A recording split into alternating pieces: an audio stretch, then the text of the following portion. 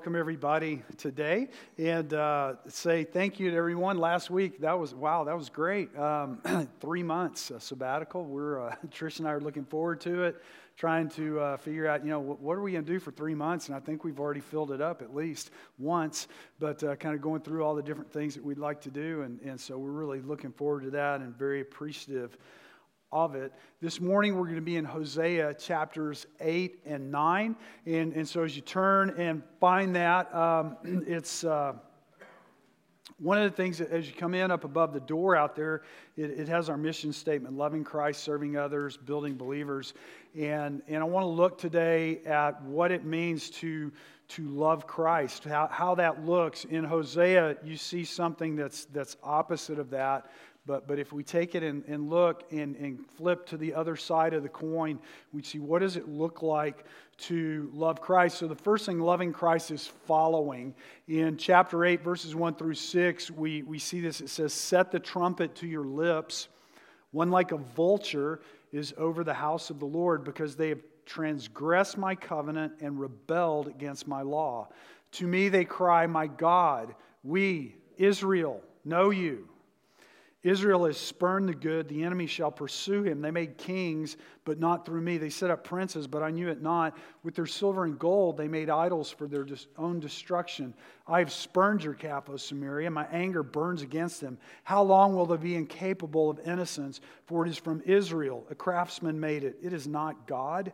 The calf of Samaria shall be broken to pieces." So we come in and look at this. Obviously, this is God speaking to Israel. But if we come in and we look at the principle in there and we see what it means for us to follow Christ, to love Christ, to go with Him and to be the people that He has called and created us to be, following Jesus, it's an all-in proposition. It means that I am going all in, that I am giving my everything to that. It doesn't matter what our occupation is or where we are. It means that I'm living my life for Christ, wherever He has placed me, however He has gifted me, wherever He has put me. I'm using myself and I am all in for Christ. It means that I'm being vigilant over my spiritual condition.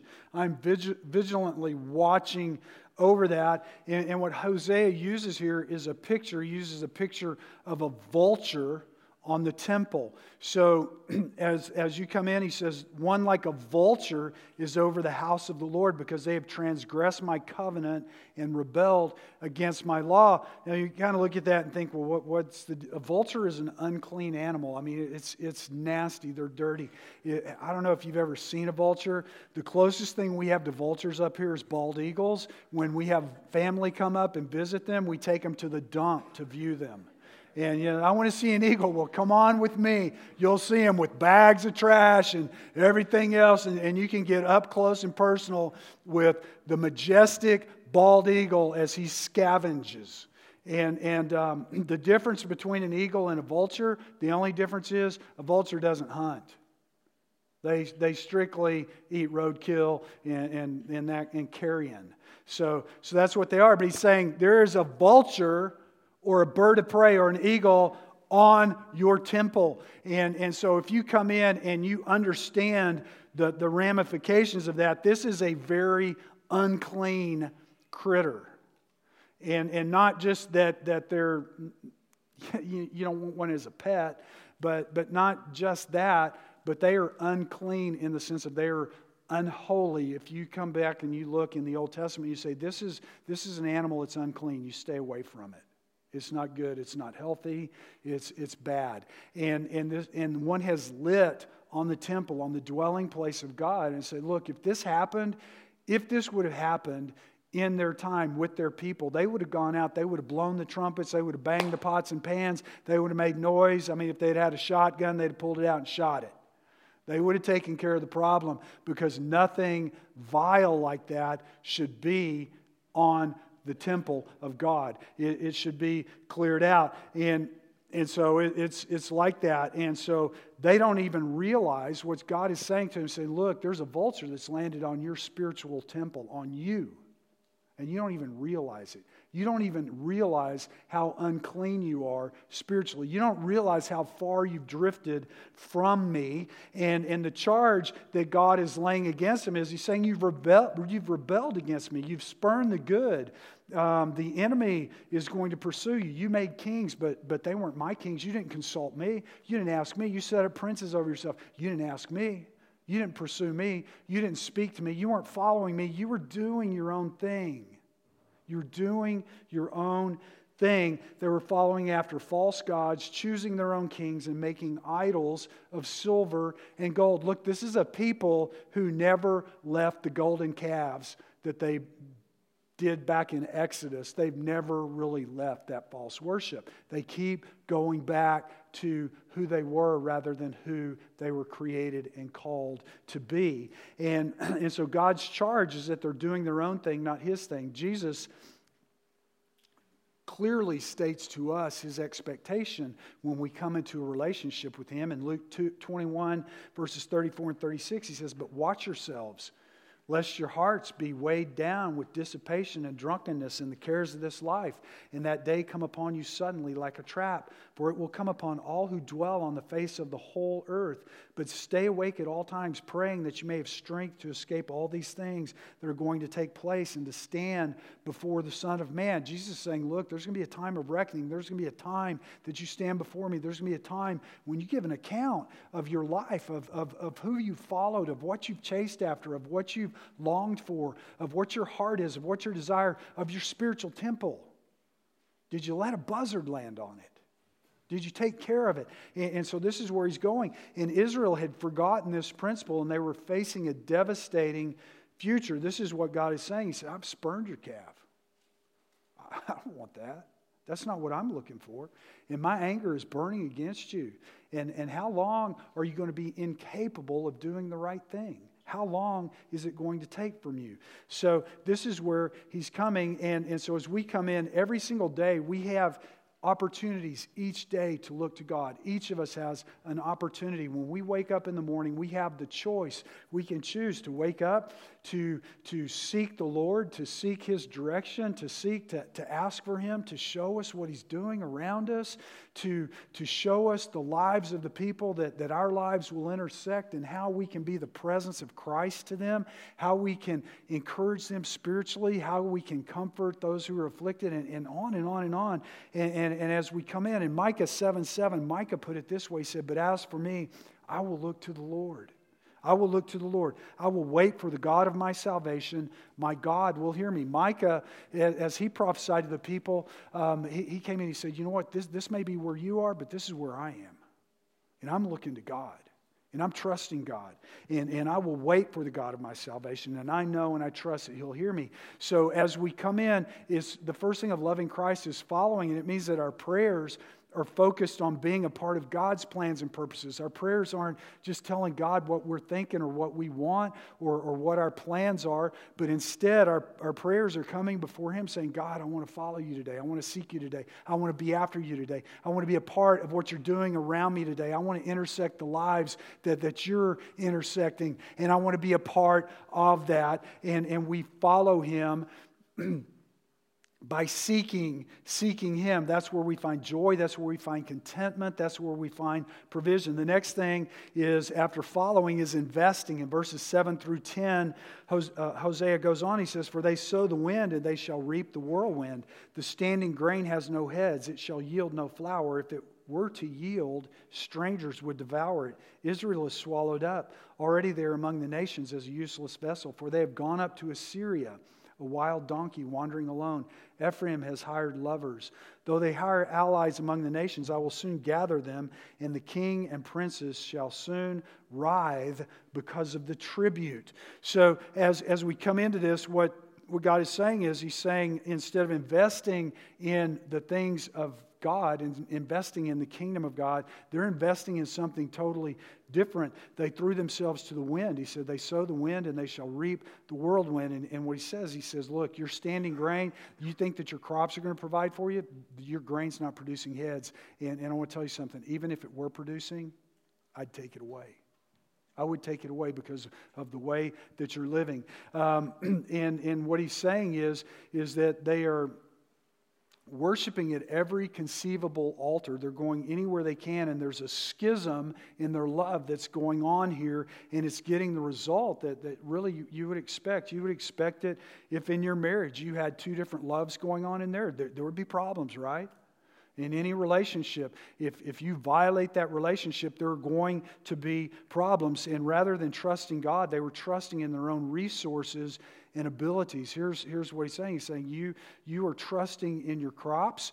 You're trusting in the things you have. And rather than trusting God, they've come in, and the results are that he gives three results here. He says, first of all, he says that they are among the nations as a useless vessel. They're among the nations as a useless vessel. What we're talking about there, he's talking about a vessel that would hold something, like a clay pot or something along those lines. He's saying that this pot's no good. It's got a hole in it. It's cracked. Something there doesn't work. It's useless. Today, we would look at it in terms of a coffee mug that the handle's broken off of. You might be able to use it, and if you're just really cheap, you'll keep on going, but probably you got a zillion of those things anyway, and you'll toss it, but it could be cracked. And if I put something hot in there, it could shatter when I lift it up to drink, and you wouldn't do it. Or it could be like one of those cups out in the trash out there. Nobody's digging around for one of those. Go, I need a cup of coffee. Let me get something out of the trash here. Nobody does that. We don't live like that. And he's saying, why are you doing this? You've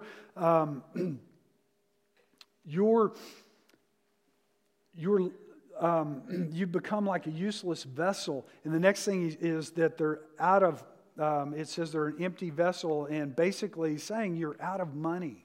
You're out of money. You have nothing to give as tribute to these nations around you, and therefore you're useless to them. He's pointing out to them, look, you're broke. You're broke, and you have nothing to pay the nations around you anymore for protection or for safety or for being their ally. He says, you're in trouble. You're in trouble. You're worth nothing to them. You are no longer worth anything to the nations around you. And the next thing is that you're like a wild donkey wandering alone. In other words, it's saying that Israel left the safety of their pasture, the safety of their group, and they wandered off alone.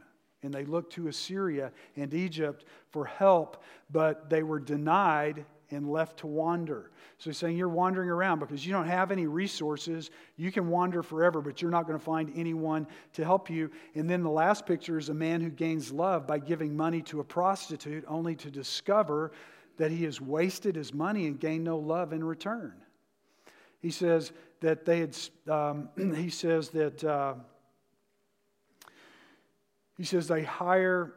Ephraim has hired lovers. They've hired lovers. You can't hire a lover. You can't buy someone's love. It doesn't work like that.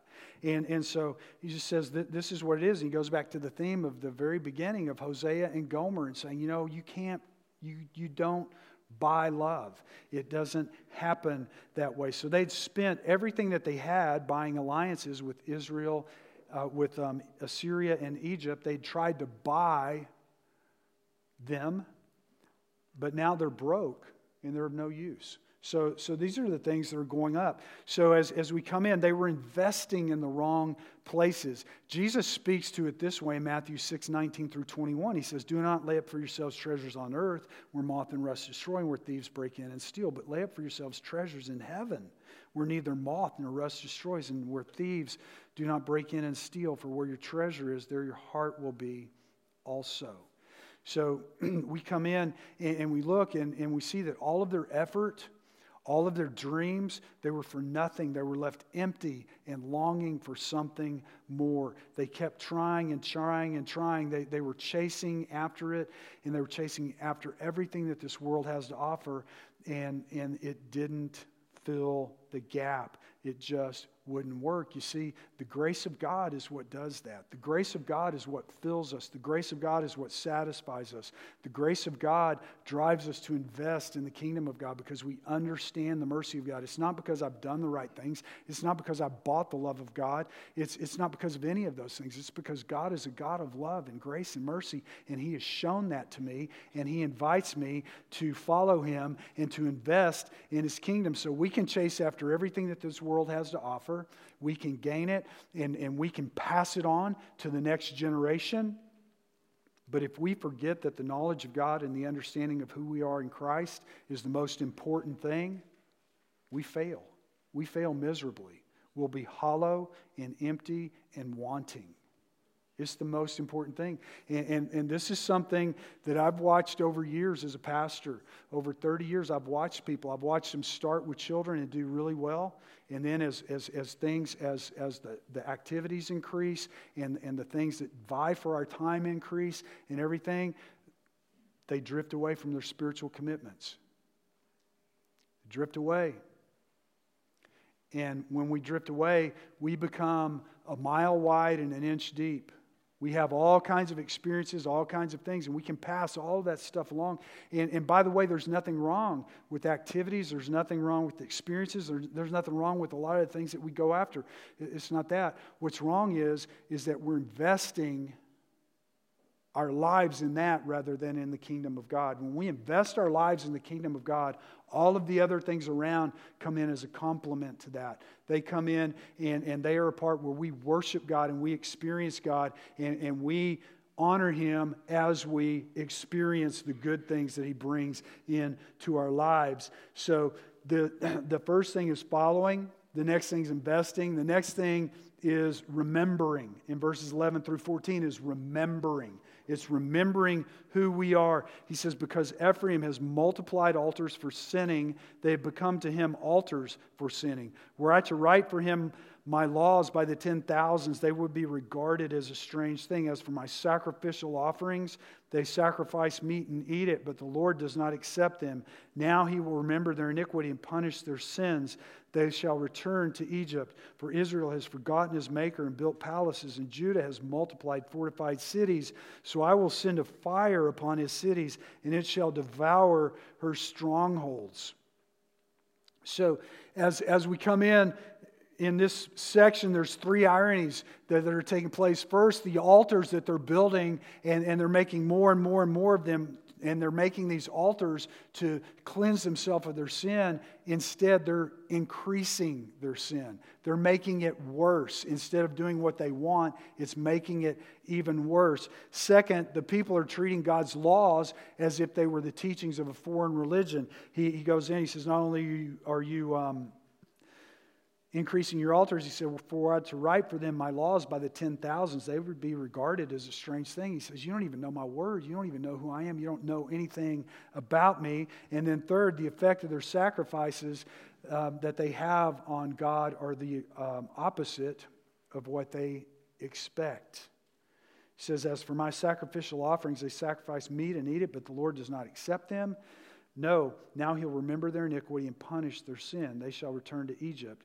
He says, because you've forgotten your Maker. You've forgotten who you are, and you've built palaces, and Judah's multiplied fortified cities, so I will send fire on these cities, and I'm going to break it down and bring you back to the point where you need to be to know me. Because loving Christ means that we remember what He did, and we're familiar with His Word. If we come back and go back to the verse for the whole year is Romans 5:8, but God shows His love for us in this, that while we were still sinners, Christ died for us. God shows His love for us in that while we were still sinners, Christ died for us. That's the picture of the love of God. The love of God says that He knew me before I was born. He knew every detail of my life. He knows everything that's going to happen. He knows the day that I'll take my first breath, my last. He knows every intimate detail of my life, and He knows every fault that I have. He knows every insecurity that I have. He knows every sin that I've ever committed, and He still loves me. That's the love of God. That's the grace of God. That's the picture of God, and that's the love that He was extending to Israel. He knew everything about them, and it says that God shows His love for me in this, and in the midst of all that, Jesus came and died for me. God became a man and died for me. That's the extent of his love, and that we're to remember that. So you know that when as we talk about the extravagant love of God, and I'm going to use that over and over and over again because it's a snapshot of God's grace and his extravagant love. It's just a picture of that. God shows his love for me in this, that while I was still a sinner, Christ died for me. God has shown his love to you in this, that while you were still a sinner, Christ died for you. He loves you. He desires you to know him. And in Psalm 119:16, the psalmist puts it this way. It says, I will delight in your statutes. I will not forget your word. He's saying, I'm remembering who you are. I'm delighting in you, and I am saturating myself in this so that I will know it. And we have to have a love for God's word, or we're going to be easily led astray. It's a love for the things of God, and they didn't recognize this. This is the problem. God's saying, you didn't remember. You don't remember who you are. You don't know who you are. And so that's where we're being driven and called into this. And then the next thing is trusting. In chapter 9, verses 1 through 9, he goes on and he says, Rejoice not, O Israel, exult not like the peoples, for you played the whore, forsaking your God. You have loved a prostitute's wages on all threshing floors. Threshing floor and wine vat shall not feed them, and the new wine shall fail them. They shall not remain in the land of the Lord, but Ephraim shall return to the Lord, and they shall eat unclean food in Assyria. They shall not pour drink offerings of wine to the Lord, and their sacrifices shall not please him. It shall be like mourner's bread to them. All who eat of it shall be defiled. For their bread shall be for their hunger only. It shall not come to the house of the Lord. What will you do on the day of the appointed festival and on the day of the feast of the Lord? For behold, they are going away from destruction, but Egypt shall gather them. Memphis shall bury them. Nettles shall possess their precious things of silver. Thorns shall be in their tents. The days of punishment have come. The days of recompense have come. Israel shall know it. The prophet is a fool. The man of the Spirit is mad because of your great iniquity and great hatred. The prophet is the watchman of Ephraim. With my God, yet a fouler snare is on all his ways, and hatred in the house of his God. They have deeply corrupted themselves as in the days of Gibeah. He will remember the iniquity. He will punish their sins. Trusting. This section is about trusting. Israel thought that Baal would deliver. As you read through this, you see that Israel thought that the gods of the land would deliver and that the fertility cult would bring health, wealth, and prosperity. That they would receive all of the good things of the earth if they worshiped this God of fertility. And what she received instead, what we see is brokenness and despair. As they sought after one thing, they received something totally the opposite of that. And truthfully, that's what happens anytime we seek something other than God. When I seek something other than God, I get a totally different result than what I expect. What I get is brokenness and destruction. And the benefits they thought the fertility cult would bring were sexual license and agricultural prosperity. They're an agrarian society, so they're still very much like us. They have the same physical desires and all this other stuff, but they're an agrarian society. And in an agrarian society, what you want is crops that produce lots and lots of grain, lots and lots of food. You want animals that produce lots and lots and lots of offspring. And you want families that are really, really big to work all of that. Because that's where your strength and everything comes from. And so they thought that this would come, but their offerings were unsuitable. God goes on, he says, the bread that you're bringing to me, it's no good for worship. You can't bring that into my house. You can't come worship me with that. I'm seeking something totally different. This is the bread of mourning. It's defiled. You can eat it, you can fill your belly, but you'll be hungry again and again and again. You can't come to me and be satisfied with something that's unclean, that's not there and not right. And the nations that they prostituted themselves are going to destroy them. So basically what God is saying is you've trusted in everything and you've trusted in nothing.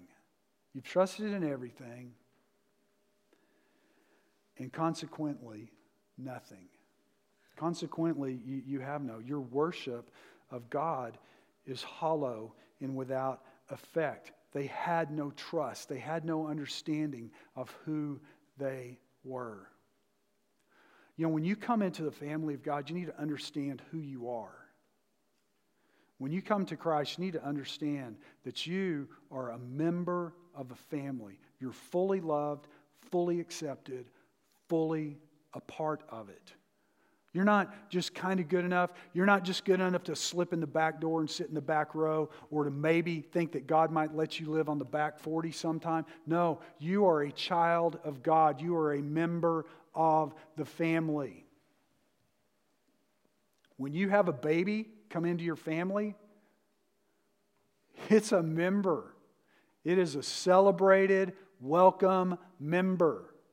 It pukes on you, it's still a celebrated, welcome member.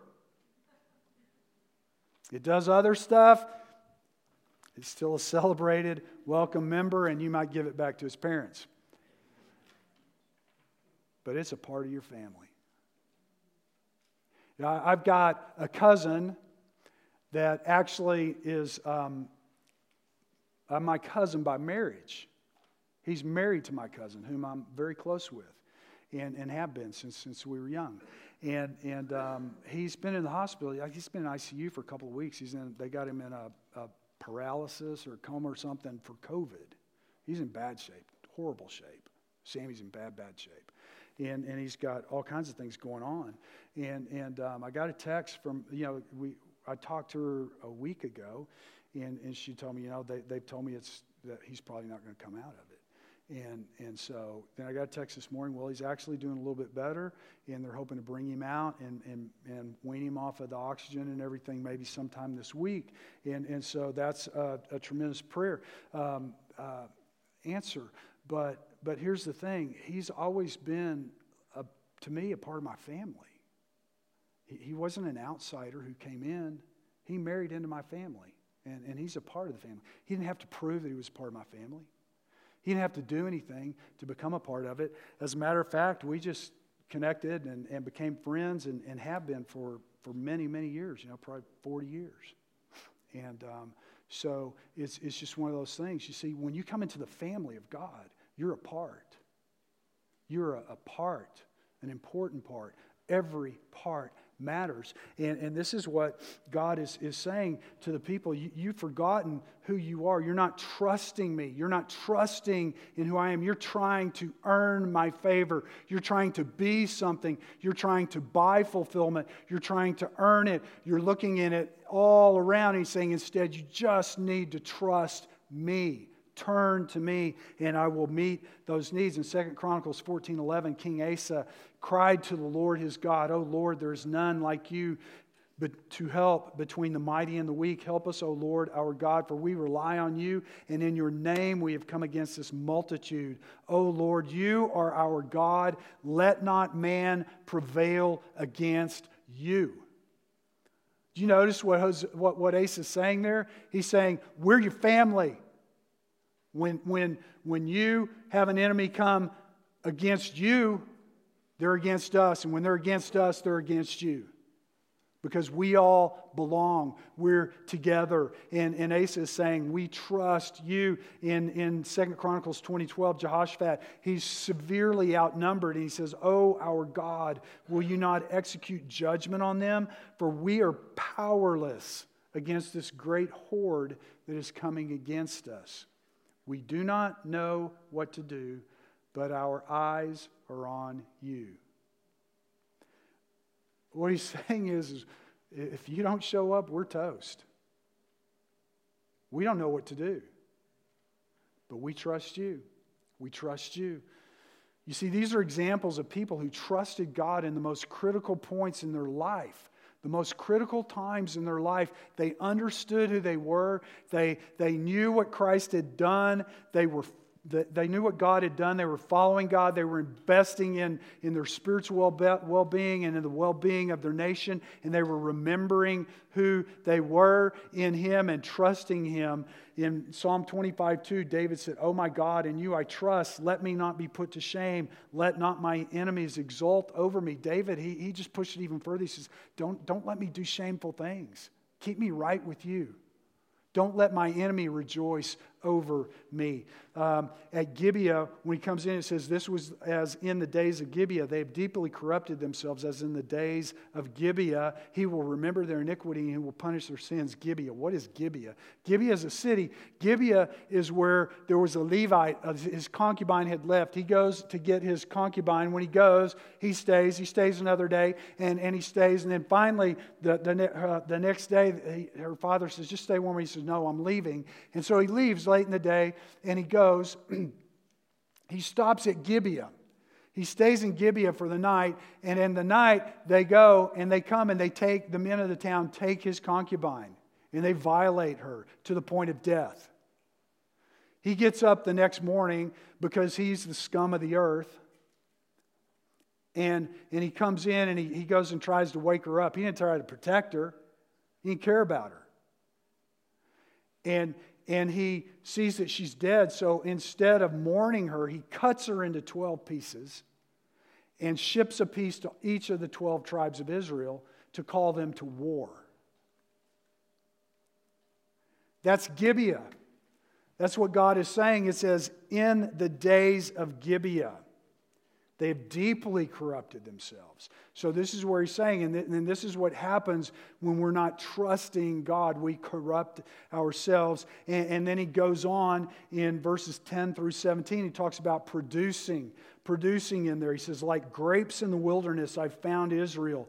Like the first fruit on the fig tree in its first season, I saw your fathers, but they came to Baal Peor and consecrated themselves to this thing of shame, and they became detestable like the thing they loved.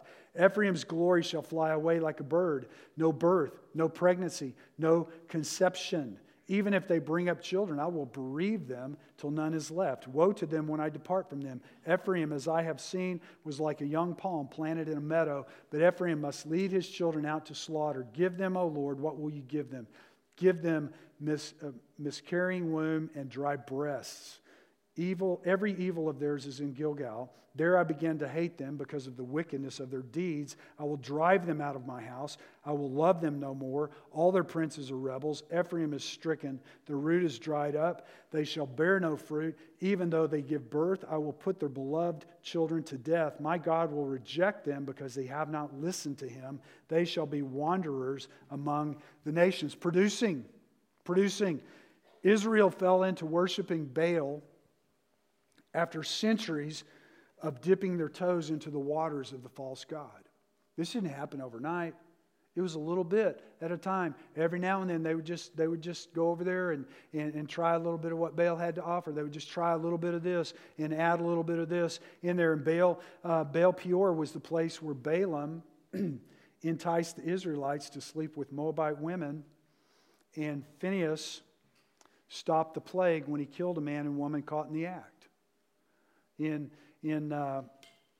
Numbers chapter 25, you read the story. It's the story that Balaam, we'll see in the New Testament, Balaam actually said, "This is how we'll get them to destroy themselves. I can't call down a curse on them, but God won't let me do that. But I'll tell you, if you want to destroy them, just get them to intermingle with the Moabite women. You just get their men to move in with these women who are worshiping false gods, and those men will follow those gods in a heartbeat. They're not strong enough to resist him or to resist them." And so as it all comes up, they're called out, and Moses and Aaron are telling the people, "You cannot do this. You have to put these women away. These women cannot be in the camp. They cannot be a part of who we are. They are not worshipers of God, and we will not do that." And in the middle of it, a guy comes up and bringing one in and goes into his tent, and Phinehas sees it, and he just takes his spear and goes in there and takes them both out. And you don't think the Bible's exciting? I mean, man, there are some crazy stories in there. I mean, it would make the biggest action movie you've ever seen. And they come in, and Phineas he says, man, and God commends him for it. God says, he was zealous for me. He was zealous for the things of me. He said, in other words, this is what it is. He is calling them to be productive. Gilgal was the center of evil as we come in. And then as we come in there, it was the place of evil in the land.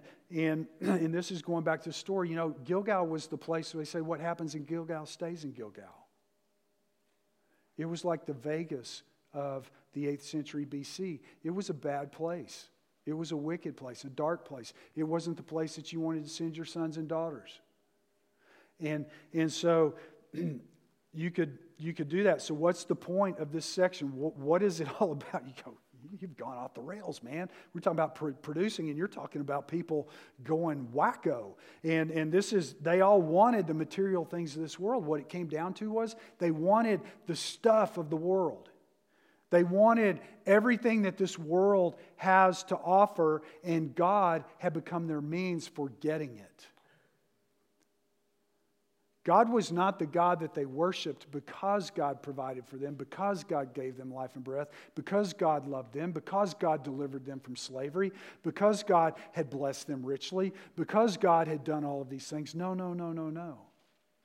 They had moved from that to being, I want from Him, I want from Him, I want from Him. And it wasn't that they wanted God, it's they wanted the things that God could give them.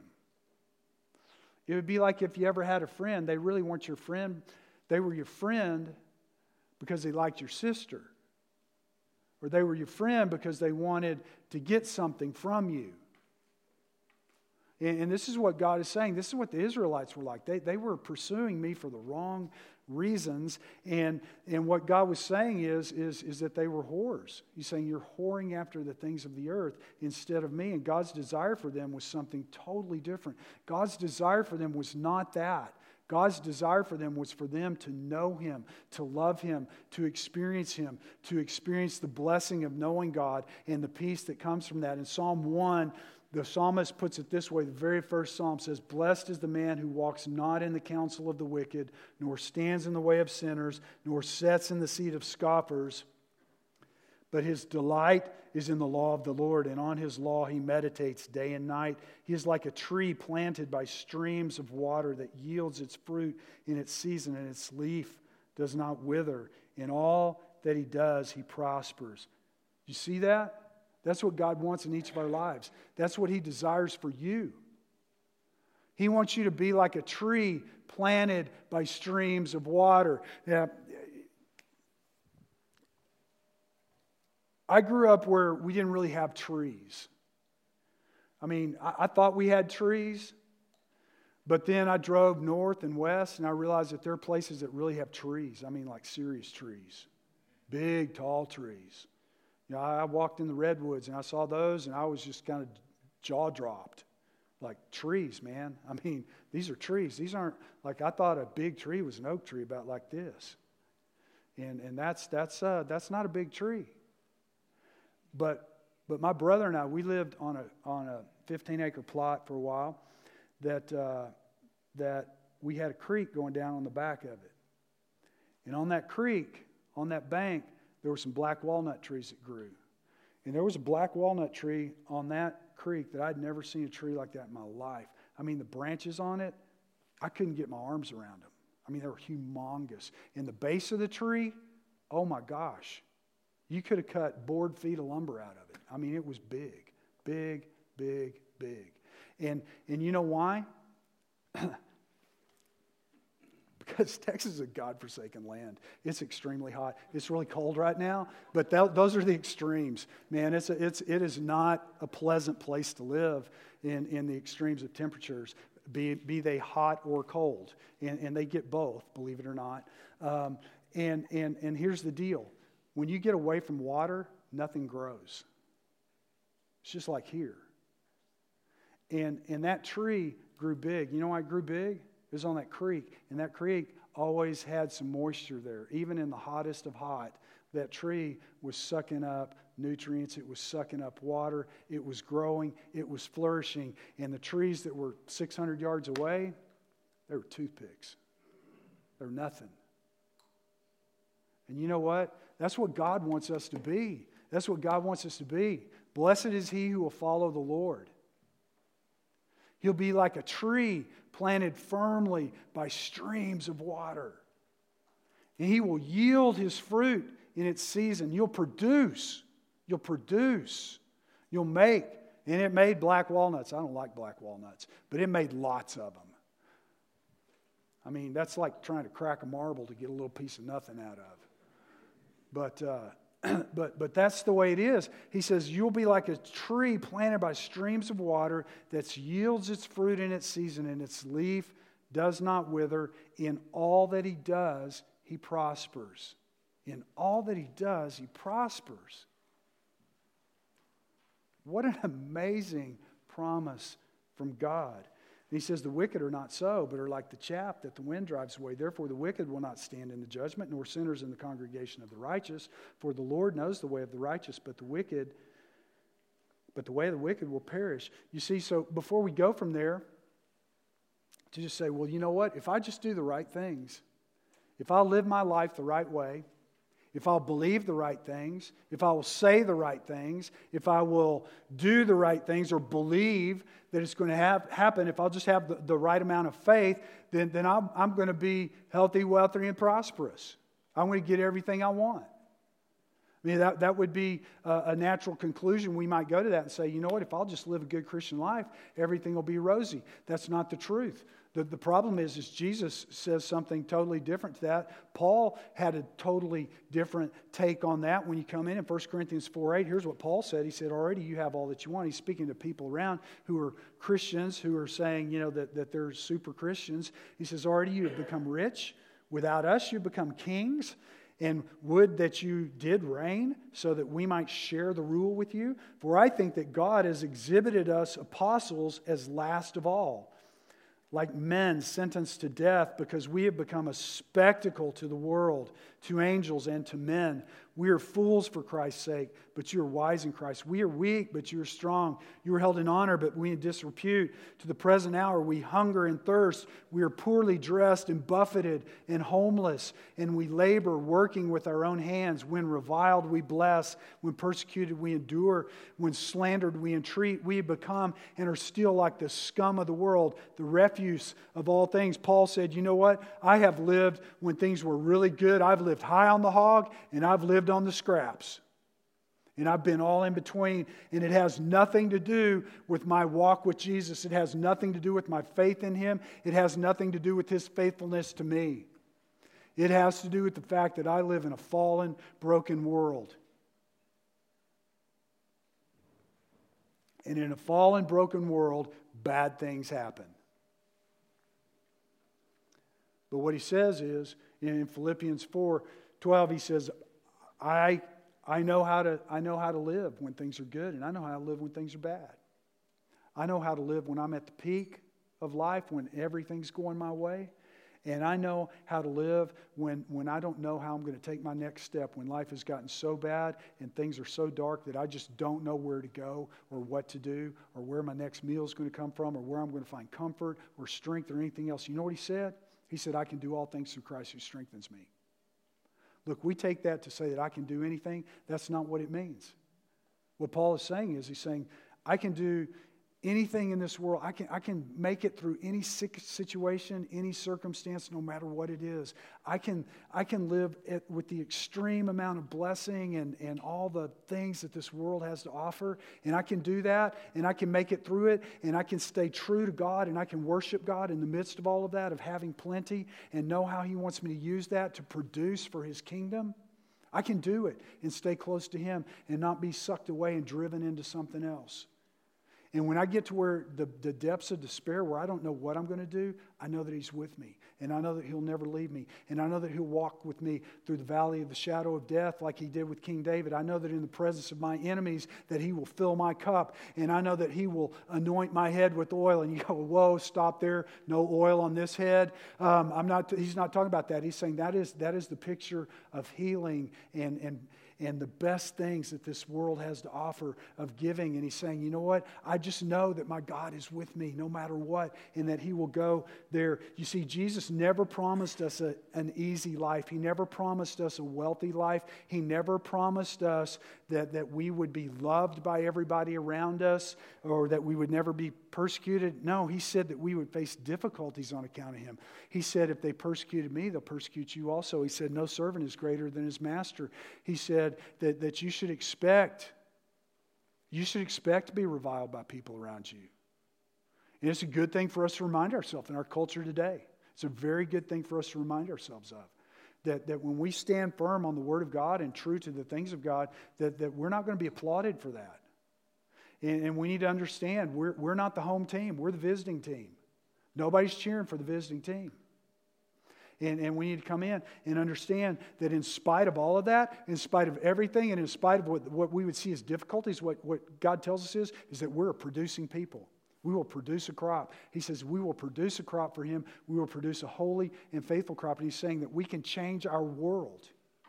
We can change our world through the gospel of Jesus Christ. Not through our righteous acts, not through our good works, not through our wealth, not through all that stuff, but simply in staying in tune with the God who called us and created us. That's what he did with Israel. Look, you can go through all kinds of stuff in the Bible, but God, here's what God said about Israel. He said, you know what? I didn't call you because you were strong. I didn't call you because you were big. I didn't call you because I didn't choose you because you knew how to fight.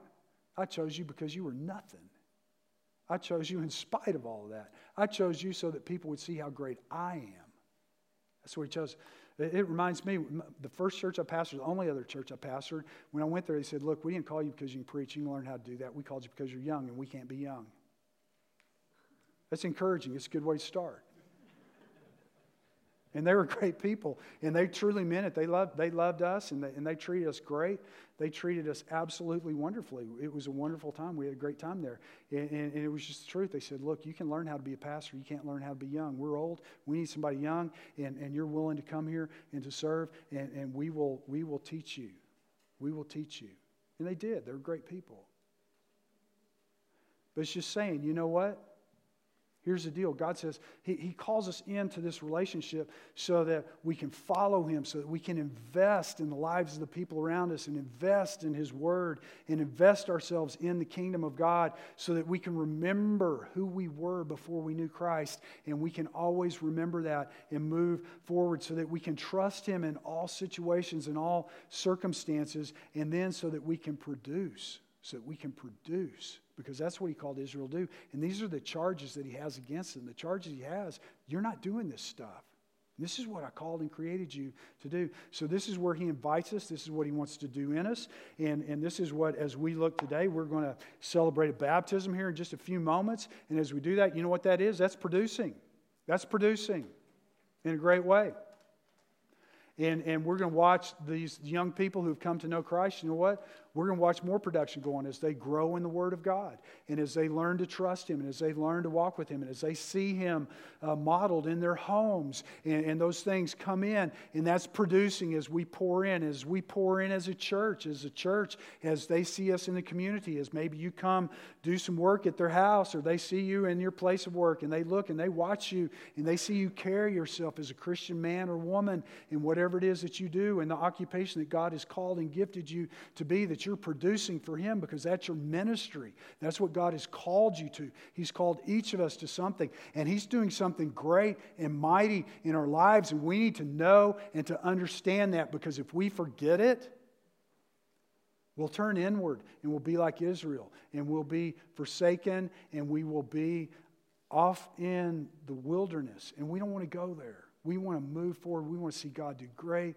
and mighty things in our lives and in the lives around us. And we're going to do that as we stay true to Him and to His Word. Let's pray. Father, we come before You this morning praising You for the amazing promises in Your Word, for the truth that You've shown us in it. Father, for just the very blunt and clear way that You show life to us in Your Word, the very, very down-to-earth way that we see life in the New Testament and in the Old Testament, the way that we see your people and we see the things that they did, the ways that they were faithful to you and the ways that they were unfaithful.